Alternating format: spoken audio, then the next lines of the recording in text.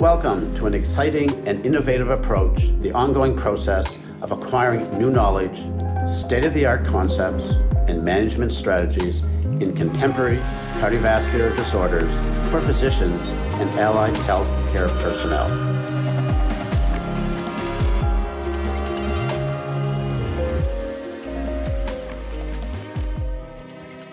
Welcome to Perspectives in Cardiology. This is our first seminar in a monthly series of conundrums in clinical cardiology. The topic for this session is spontaneous coronary artery dissection, or commonly known as SCAD. This will be presented by Dr. Sharon Mulva from Halifax, Nova Scotia. Our co-moderator is Dr. Jacqueline Saw, an internationally recognized expert on SCAD. SCAD has emerged as an important etiology of a non-atherosclerotic acute coronary syndrome with a peculiar predilection for young women. Although this disorder in the last decade has been increasingly recognized, there are not a significant number of prospective studies to allow high-level, evidence-based guidelines, recommendations in the acute and long-term management of SCAD. And consequently, a number of clinical conundrums surface for the cardiologist taking care of these generally otherwise well patients. A great deal of uncertainty arises on specific management issues, including associated fibromuscular dysplasia, role of PCI and dual antiplatelet therapy, post-SCAD recommendations for physical activities, and competitive sports, and in women, pregnancy-associated SCAD and future pregnancies. In addition, the approach to the common scenario of these patients post-discharge experiencing recurrent chest pain with ER visits and the potential role of stress imaging, CT angiography, and repeat cardiac catheterization demands clarification. I hope you will enjoy this inaugural first session on CVD, no longer a man's disease, and aptly titled, Doctor, What Happened to Me? Thank you, David. It's a pleasure to be kicking off this exciting Canadian Cardiovascular Society educational series with a very suitable conundrums topic, spontaneous coronary artery dissection, or SCAD. And what a conundrum it is. SCAD occurs primarily in women, and no one knows why. Indeed, over 90% of SCAD patients are women. It is estimated that SCAD accounts for 1 to 4% of all acute coronary syndromes, about 35% of the MIs occurring in women who are less than 50 years old, and is the most common cause of peripartum MI. The average age of SCAD patients is in the mid to late 40s to early 50s, although it's been seen in patients as young as in their teens and up to in their 70s. Most all patients present with chest pain, often in the absence of any or few traditional cardiovascular risk factors. The most common presentation is with a STEMI or non-STEMI, but malignant arrhythmias, cardiac arrest, or shock occur in up to 5% of presentations. The LAD is the most commonly affected coronary in up to half of cases, and usually it's the mid to distal vessels that are involved. But up to 4% can present with left main dissection. Although we have learned a lot over the past decade about SCAD, ongoing uncertainty, challenges, and controversies remain. So let's review 5 essential things to know about SCAD. First, SCAD can be tricky to diagnose. It isn't always obvious. That is why a high degree of clinical suspicion is essential, especially in a young female patient who has few or any cardiovascular risk factors. It should be high on our differential. What is SCAD? SCAD is an acute coronary syndrome without atherosclerosis. An intramural hematoma forms in the wall of the coronary artery, and this may or may not be associated with an intimal dissection flap. It is the pressure from the intramural hematoma that narrows or even occludes the lumen. SCAD is an angiographic diagnosis. Sometimes, though, it can be tricky to actually determine if it's present, requiring additional intracoronary imaging techniques, such as IVUS or, more preferably, OCT, optical coherence tomography, to further evaluate indeterminate findings. Dr. Jackie Saw developed a classification scheme describing 3 angiographic patterns seen in SCAD. Type 1, the classic dissection appearance with multiple radiolucent lumina, which occurs only in about a third of patients. Type 2, a long, diffuse, smooth narrowing, which is the most common presentation, occurring in up to 2/3 of patients. And finally, type 3, which is very difficult to differentiate from the appearance of a typical atherosclerotic lesion with a focal or tubular stenosis and is the least common type in less than 5% of patients. Coronary tortuosity is also often seen in SCAD patients, and when severe, may correlate with likelihood of recurrence. Point 2. SCAD should be treated conservatively when possible, but it is important to watch for early, clinically significant progression and intervene when indicated. Most SCAD heals spontaneously, and experience has shown that if this patient is clinically stable with TIMI 2 to 3 flow and does not have high-risk anatomy, defined as left main or severe proximal multivessel involvement, a conservative approach has a better outcome than PCI, which can be fraught with complications, generally due to iatrogenic extension of the dissection. However, if at presentation or during the course of hospitalization, there is poor coronary blood flow, TIMI 0 to 1, and or there's hemodynamic instability, revascularization with PCI or CABG must be considered. This flow diagram in the recent 2020 JACC State of the Art Review article on SCAD by Dr. Sharon Hayes summarizes this approach. It is extremely important to emphasize that SCAD patients must be observed in hospital for approximately 5 days, since dissections can extend and have grave complications, including malignant arrhythmias, cardiogenic shock, and death. Recurrent severe chest pain, arrhythmias, or hemodynamic instability, which occurs in about 15% of patients, warrants urgent repeat coronary angiography and revascularization as indicated. What constitutes conservative therapy? Well, certainly it includes observation and initiation of certain medications with the goal of relieving symptoms, preventing immediate complications, and recurrence of SCAD. However, there are no evidence-based guidelines. Antiplatelet therapy is generally advised, but exactly what antiplatelet therapy is a controversial, divergent practice for which there is no consensus at present. Low-dose aspirin is usually agreed upon, but there's a lot of debate about dual antiplatelet therapy. Some experts suggest this for a few weeks to months after the acute event, while others go with ASA alone, or if contraindications or intolerability, then no antiplatelet therapy. Of course, if PCI has been performed, then DAPT is administered according to guidelines. ACE or ARBs can also be used according to guidelines if there's reduced EF. Beta blockers are also advised, especially if there's hypertension, because they may reduce recurrent SCAD, which occurs in around 20%. Calcium channel blockers or nitrates can also be used, generally in the outpatient setting, to manage chronic chest pain, which not infrequently occurs and is thought to be related to healing or possibly microvascular dysfunction, although that's also controversial. Statins are not routinely administered, in contrast to their routine use in the secondary prevention of atherosclerotic disease. And they're only advised according to primary prevention guidelines in the presence of hyperlipidemia. Systemic hormones, specifically estrogen and progesterone, should be avoided. Similarly, thrombolytics are discouraged, although, depending on readiness of accessibility to a diagnostic angiographic center, there exists some controversy. Point 3. SCAD may have precipitating and associated factors. Importantly, fibromuscular dysplasia, otherwise known as FMD, is common in SCAD patients. This is the central illustration from the JACC review, which ties together nicely the precipitating or triggering and associated factors that have been observed in SCAD patients. Triggers include extreme stress. Physical stress associated with intense exercise is reported in about 20 to 30% of patients, and emotional stress in about 50%. Emotional stressors are more common in women, and physical stressors are more often seen in men. Female sex hormones have been implicated, given the predominance of women affected and its occurrence in pregnancy. However, SCAD can also affect women who are nulliparous and postmenopausal. Conclusive evidence is also lacking regarding the use of exogenous hormones in the risk of SCAD. Vasoconstrictor medications have been considered potential precipitants. Maneuvers which significantly increase intrathoracic and intravascular pressure, such as severe straining during Valsalva or weightlifting, are also considered potential precipitants. The most commonly associated disease condition is FMD and can be found in approximately 50% of SCAD patients, depending on which series. This can occur in any arterial bed, although femoral, renal, and cervical are the most common. Other vascular abnormalities are also seen, including aneurysms, dissections, and vascular dilatations and tortuosity.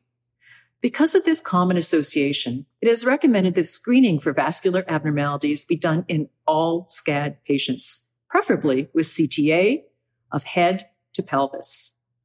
Connective tissue diseases with a specific genetic etiology are relatively uncommon in SCAD patients, occurring in only 5 to 8%.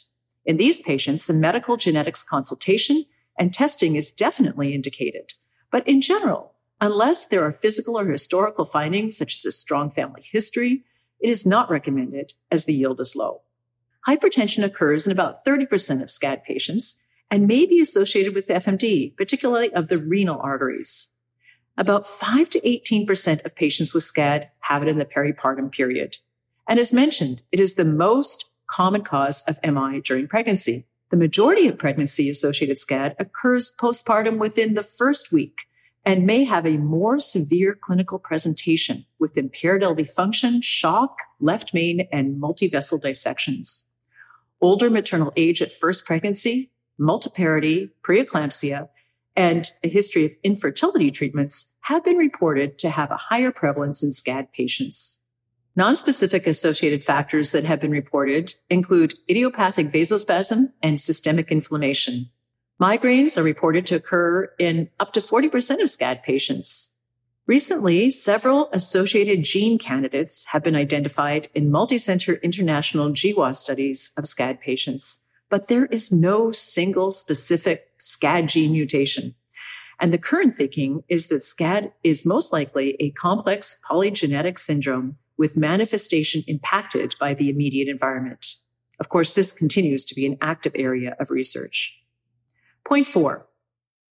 Chest pain after SCAD is common and can continue for many months, and fortunately, usually does not represent a recurrence. However, differentiating ischemic and non-ischemic etiologies is a major clinical challenge. A proposed approach is shown here, utilizing a combination of non-invasive functional and anatomic testing based on the acuity and the nature of the symptoms, and prioritizing accurate diagnosis and relief of those symptoms while also minimizing risk of iatrogenic harm. Early on, rehospitalization and reinvestigations are frequent because of recurrent chest pain, with requisite troponin and serial ECG assessments to exclude ACS. Since there is increased risk of iatrogenic dissection in these patients, avoidance of repeat coronary angiography is recommended unless symptoms are associated with objective findings of ischemia and/or instability.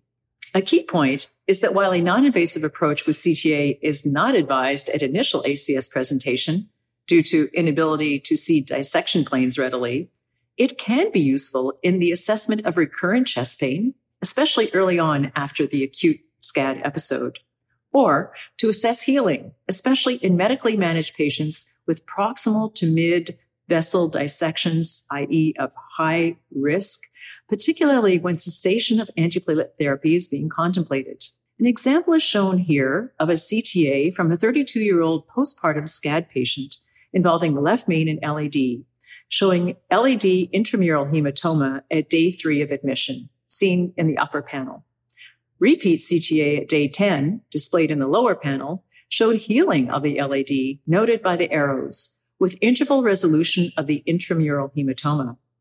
However, limitations of cardiac CTA imaging include reduced spatial resolution and difficulty in visualizing smaller caliber mid to distal dissections.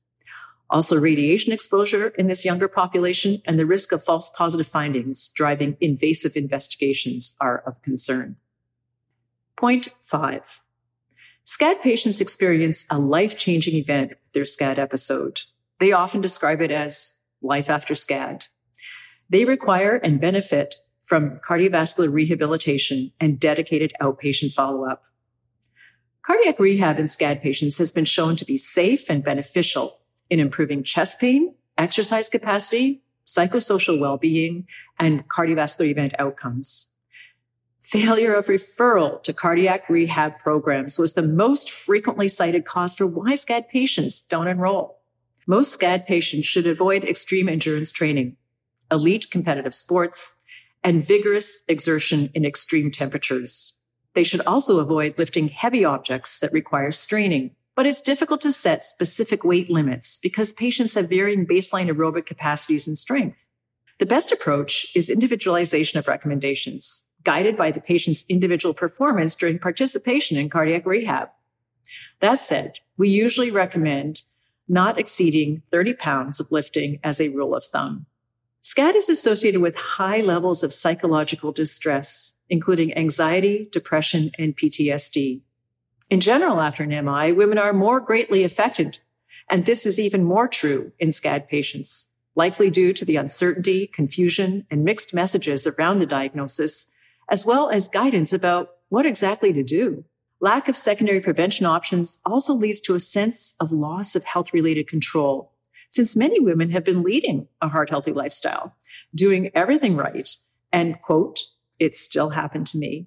Providing treatment, referral, and support, including peer support groups, is critically important to recovery from SCAD. A unique feature of SCAD is the female predominance, and therefore the associated impact of reproductive and gynecologic issues, including an increased likelihood of menorrhagia if undapped, avoidance of hormonal-containing preparations for contraception and what to use, and the possibility of pregnancy-associated increased risk of recurrence. And thus, the recommendation is generally for avoidance of pregnancy. All of these are issues that cardiologists are not generally used to dealing with, and for which we have no hard evidence base. Thus, they're best managed in a specialty, often multidisciplinary clinic setting. Long-term follow-up is also essential because enrollment in research trials and registries can be accessed and certainly is encouraged. In summary, we have touched on the essential factors and major issues regarding SCAD. Although much of the data amassed to date is observational and many questions remain, we do know that SCAD is a complex, multifactorial vascular disease entity occurring primarily in women, and that acutely, the accurate diagnosis and following a conservative management strategy with careful observation and monitoring for deterioration and intervention when necessary can improve outcomes. Recognition of stress triggers and that associated factors such as hypertension, fibromuscular dysplasia or FMD, migraines may portend increased risk of recurrence, and that treatment with beta blockers potentially may reduce the risk of recurrence. Avoidance of invasive coronary angiography in favor of CTA or stress testing is recommended for follow-up evaluation of the commonly experienced chronic chest pain syndrome that SCAD patients have. Referral to cardiac rehab to regain confidence in physical activity and mental well-being, along with long-term follow-up in specialty clinics familiar with SCAD patients with access to enrollment in research programs, are the keys to improving outcomes and quality of life for our SCAD patients.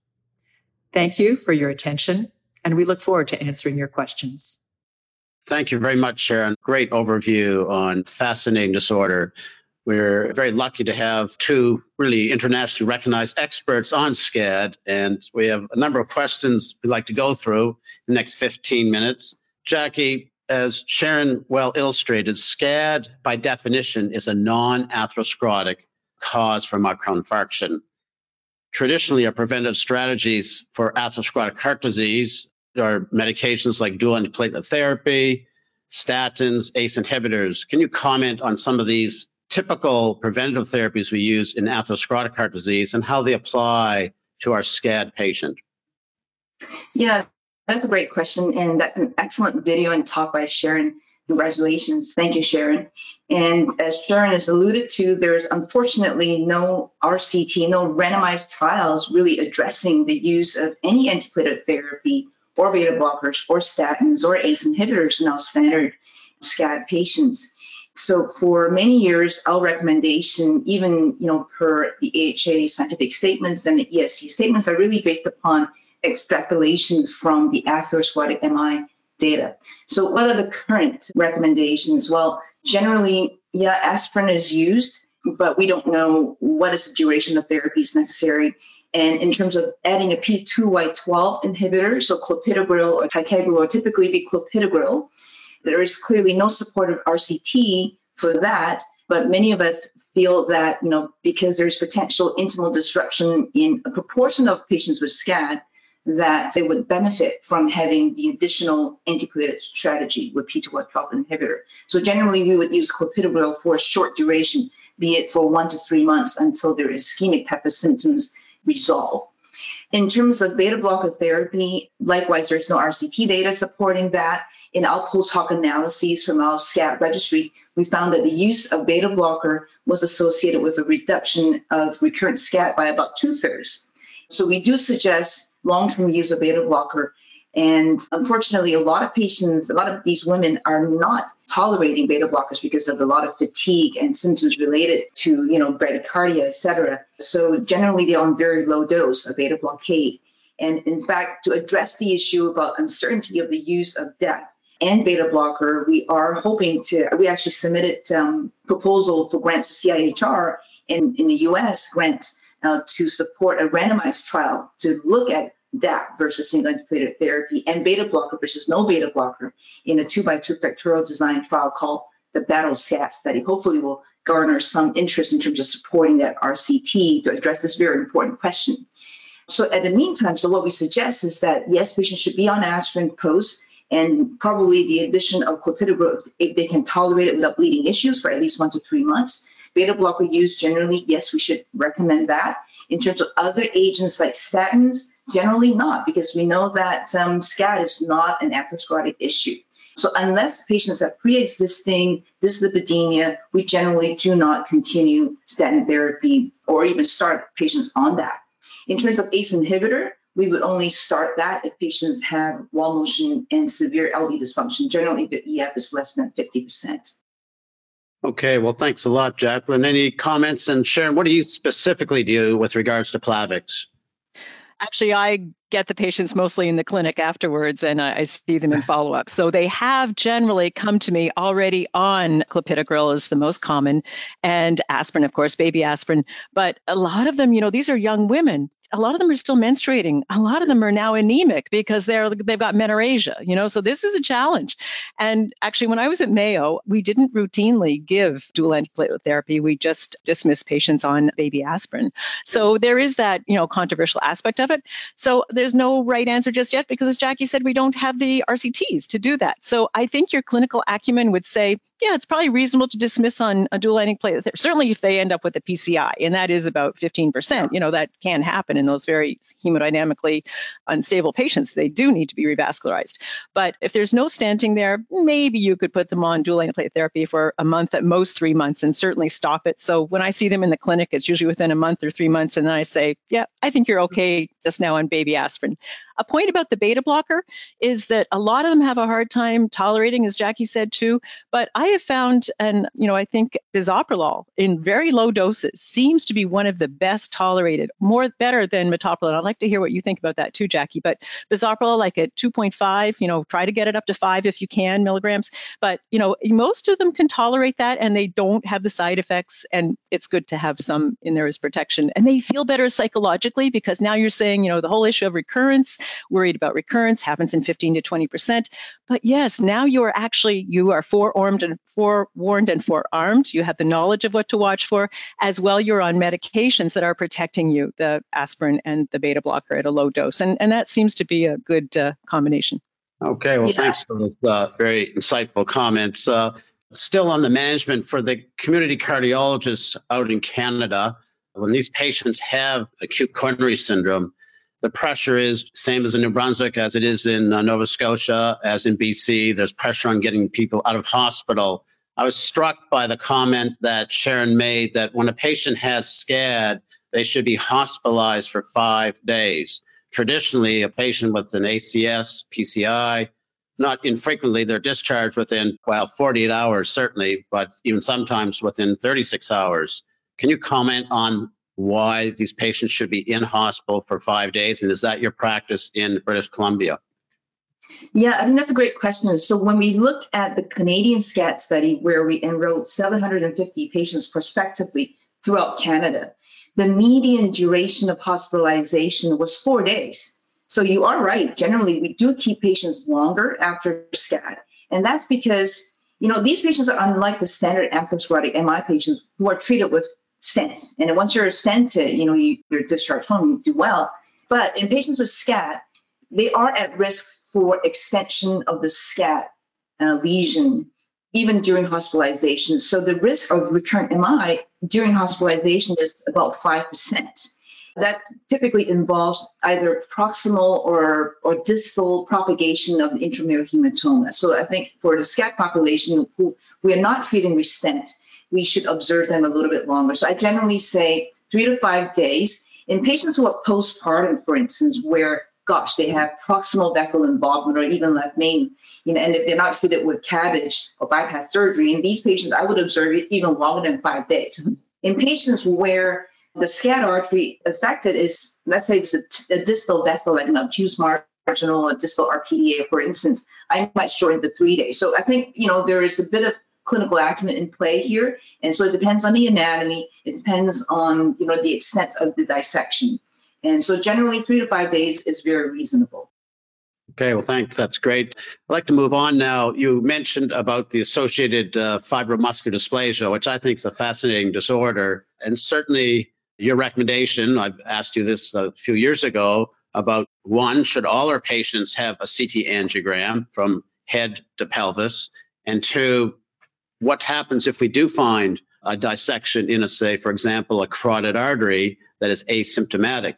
So the question is, how often do you encounter simultaneous dissections if you do the scan, and then what? So you found it, now what? So when patients present with an acute SCAT event, oftentimes, as Sharon alluded to, there is a storm of emotional trigger or physical trigger. So in rare cases, we have seen that because of the acute storm, they presented both with a simultaneous carotid dissection and a coronary dissection. I must say this is very rare. This is less than 1%. A lot of times when a patient presents with SCAT and we image them while they're in hospital, we would find, they've actually had a prior dissection in the carotid vessels. And that's not that rare. So that will be probably somewhere in the range of maybe 3-4%. And when we talk about, why do we screen for other vascular territories? I mean, yes, it's to look for FMD, which we've seen in 50 to 70% of patients. And yes, we would routinely, and we do still suggest routinely screening with a CAT scan with the cerebrovasculature in the iliac vessels and in the pelvis for the renal vessels. So we would screen that. And it's not just to look for prior dissection, it's to also assess for the presence of aneurysm. So we find that about 15 to 20% of patients with SCAT actually have an intracranial aneurysm that may have implications in terms of, need for management, like clipping the aneurysm, for instance. So I think that certainly that should be pursued. If you see a prior carotid dissection, for instance, the question then is raised is what is the cause of that concomitant carotid dissection? Is it related to FMD or is it related to other vascular conditions? So if I see that, then I would certainly refer the patients to a neurologist for follow-up and image other territories as well, and probably even refer a patient to a genetics clinic to assess for is there additional problems on top of, say, just FMD? Is there other vascular EDS, for instance, or Marfan syndrome or other connective tissue disorder that might be accounting for these multi-territory vascular disease? So it's kind of like the cumulative evidence, and you have to individualize for each patient, but you do have to do the imaging to know how far you have to go beyond. And as Jackie's alluding to be able to risk stratify as much as possible to guide the patient in managing recurrences or dissections, aneurysms, complications, and other vascular beds. Absolutely. Yeah. How often do you actually refer patients to medical genetics, Jackie, would you say? Yeah, so I would say nowadays it would be roughly about 5 to 10% of cases. And we would refer patients who are typically very young, the postpartum women who there are no other reasons to explain for that. And also patients who've had a family history of, say, SCAT or other aneurysms or other dissection in other territories, or patients with family members who have FMD. And so those are the typical patients that we would refer to. We have some interesting findings from our exome sequencing that hopefully will be published over the next few weeks that will address some of that too. So we have an interesting question from the audience. A 40-year-old otherwise healthy female with no cardiovascular risk factors presents with an ACS. She's cathed at a cathing hospital. The patient's transferred to a hospital for cath and is sent back the same day and said her coronary angiogram is normal. So the label is MINOCA, or myocardial infarction with no obstructive coronary artery disease. Given what we've heard, and particularly if we see a female under 50 with quotes MINOCA, how far should we pursue other investigations? And I'm thinking specifically here of CMR. How far should the community cardiologist go to look at other potential etiologies rather than the label of MINOCA? I think there's no universal answer to that question. And I think a lot depends on the actual MINOCA diagnosis and the angiographic findings, because there's MINOCA and there's MINOCA. There's MINOCA where the coronary arteries are perfectly normal, and there's MINOCA where you see 20 to 30% stenosis, for instance. And I think we should address these very differently. If you see these, say, less than 50% stenosis, somewhere in the range of 30 to 40%, and it corresponds to a wall motion abnormality, where there's hypokinesis or akinesis attended by that artery, I think you need to investigate further, right? So in the HARP study, which was recently published, in 85% of the cases, the use of either OCT imaging or MRI actually allowed us to find out what the cause of the MINOCA was. So if you, on the coronary angiogram, identify some degree of coronary stenosis with the corresponding hypokinesis, I think OCT should be done in that particular setting, even before the patient leaves the cath lab. So we can see, what is that, an atherosclerotic cause, or is that a SCAD or other etiology? But if let's say a patient had perfectly normal coronaries and you really could not see anything on the angiogram, and they've had a troponin elevation, and now you're stuck scratching your head, well, is this Takotsubo? Is this myocarditis? Is this some subtle, very subtle SCAD that we couldn't identify? Is this vasospasm? Then I think MRI is very, very useful in this situation to really differentiate between an MI cause versus a non-MI cause, right? And so if you see on the MRI delayed gadolinium enhancement that indicates an MI, then you would go back. Okay, what territory was that? Let me comb through and look at the angiogram again. Did I miss a SCAD? Or, did I miss something else? So I think, MRI would be very helpful, but I think the angiographer performing the angiogram should actually make the recommendation, when he or she finished the angiogram procedure, say, well, what is the further imaging that needs to be done? Is it an intracoronary imaging, or is that an MRI, for instance? Just to further that, another question from the audience. You have a young lady, maybe atypical chest pain, mildly elevated troponin levels. You get her cath, and you don't see typical SCAD, but you see very tortuous vessels that may be associated with FMD, or even just what I call tortuous vessels. Any comments on that? It's not looking like a normal coronary angiogram, but you don't see any specific lesion. Yeah, so I would say that there are different degrees of coronary tortuosity. Yes, coronary tortuosity has been linked to SCAD, but we also see a lot of tortuosity in patients with just FMD alone or patients with underlying hypertension. Generally, if a patient has MINOCA, find anything on the coronaries, I would, during the angiography, perform a non-selective imaging of the renal iliacs to see is there underlying FMD that might be accounting for something. So that will give me additional findings already. Now, just the coronary tortuosity itself, I think it won't change my management per se, but I think it would help me think about, well, how likely is it? Is it FMD causing that? And, should I be imaging during the cath lab procedure itself? Okay. In our last couple of minutes here, I'd like to just clarify a very common scenario. So the patient is diagnosed with SCAD, sent home, and a commonly encountered situation for the cardiologist is the patient presents back, maybe within a week or two, with recurrent chest pain. Of course, you're consulted immediately from the emergency. And I like to bring two scenarios. They have a normal or an unchanged ECG, normal cardiac markers. And what do you do with the patient? What's your approach if they do have elevated cardiac markers? We know up to 10, 15% can have a recurrence in patients with SCAD. So what if they do have elevated cardiac markers and new ECG changes? Jackie, how do you approach this not infrequent scenario, which can be very stressful? You're bang on right there, David, that recurrent, presentation with chest pains, and even troponin elevation, it is very frequent post-SCAT. So number one, if the patient represents to the ER and the troponin is not elevated, I would definitely not pursue further in terms of repeat imaging with coronary angiography. In a patient who presents with further elevation of the troponin, I think you got to just take into consideration, well, how much higher is the troponin? How long was the duration of pain? Is there ischemic, ongoing ischemic changes? Or was it a self-limited event, say, that lasted, a few minutes and then that resolved? Because we know that there are issues related to performing coronary angiography in terms of risk of iatrogenic catheter-induced dissection.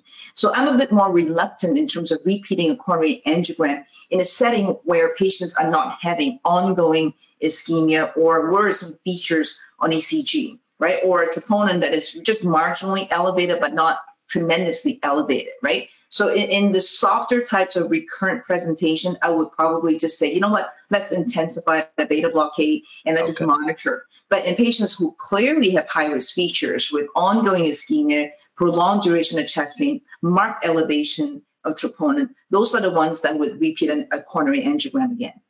Can you just clarify? So the cath, our interventionists, I'm sure you are somewhat reluctant to do another procedure on a young lady who has SCAD because of the friability of the vessels and the concern that they may actually aggravate the dissection. So some are adopting CT angiography, but I find that hasn't got excellent spatial resolution. So a lot of these females will have small arteries that are involved. Can you just comment on the role of CT angiogram? I mean, it is a nice test to do rather than an invasive procedure on someone who's had a SCAD. Yeah, I think that's a great question. The issue with SCAD is that about 90% of SCAD affects mid to distal vessels, and very often in smaller vessels where the spatial resolution of CTA is just not adequate to look for it. So unless the patient had a more proximal or mid-vessel, large vessel involvement, a CTA would not pick it up. So it really depends. I generally would only do a CTA not as a first-line imaging for patients freshly diagnosed with SCAD. In patients who I'm considering recurrent SCAD, if the SCAD originally affected a large enough vessel and they represented with a recurrent MI, I might then consider doing a CTA in those scenarios. Okay, perfect. And just to kind of end off here, these patients are generally fairly active, healthy, and as the title said, Doctor, what happened to me? They really truly do want to know what happened to them. And not infrequently, they enjoy running or doing competitive sports. And now they're, to use the word, petrified to go back to physical activities because they're now scared of tearing another artery. Can you just comment on how do you recommend patients, particularly the athletes or ones who like running or competitive sports, what do you recommend to these patients specifically in terms of getting back into a routine? Yeah, I think that's a challenging question, but a very, very important, very pertinent question. The key is we want a lot of our SCAD patients to go back to having an active, physically active life. But we don't want them to be pushing themselves to the extreme of participating in competitive sports. So we don't want them to be running marathons or doing Ironmans. Some of our patients are like that. We want to get them to scale back. I want to get them to be able to go back to running, not at a fast pace. And we want to get them to cycling, doing regular physical activities, but without pushing themselves overboard, especially doing activities that involves a lot of heavy isometric Valsalva type activities. And Sharon alluded to the fact that we don't really know what the proper threshold would be, but we generally tell our patients, if you want to get back to doing some weightlifting, do more repetitions with lower levels of weights rather than using very heavy weights. In terms of aerobic type activities, I always encourage patients to go back to doing what they were able to do previously without going through the very extreme sport. So don't run a marathon. Don't try and compete in a 10K run, for instance. Do it at a slow pace. And you still get the benefit of physical activity without incurring the risk of exposing to marked elevation in the arterial shear stress of Valsalva type activities by going to the extreme. That's great pragmatic advice. And just lastly, pregnancy, SCAD, do you recommend never getting pregnant again? This is still a very controversial area, and I think there's not sufficient data out there saying once you have a SCAD, if you get pregnant again, what is your risk of SCAD? The largest series, and the newer ones might be up to like 20 patients. So we don't really know what is your risk, and that there is a definite risk, right? If you have had SCAD previously and you're pregnant and you have a peripartum SCAD, we know that SCAD event is going to incur significant amount of damage to your myocardium, et cetera, and it's going to be a large infarct. It's going to be a large aggressive type of SCAD. So I take a pretty conservative approach. I would tell all my SCAD patients that they should not get pregnant again, but it's all going to depend on them, because most of our SCAD patients have had, 2 or 3 children already. So, they don't want to expose their children to the risk of losing their mom. But I've had SCAD patients where they really, really want to have additional children. And so in cases like that, all we can do is support them, even though I advise them not to become pregnant. If they do become pregnant, we do our best in terms of making sure their blood pressure is well controlled and that they are followed by, OBGYN and the cardiac team to support them through the pregnancy. Okay. Well, listen, this has been a great discussion.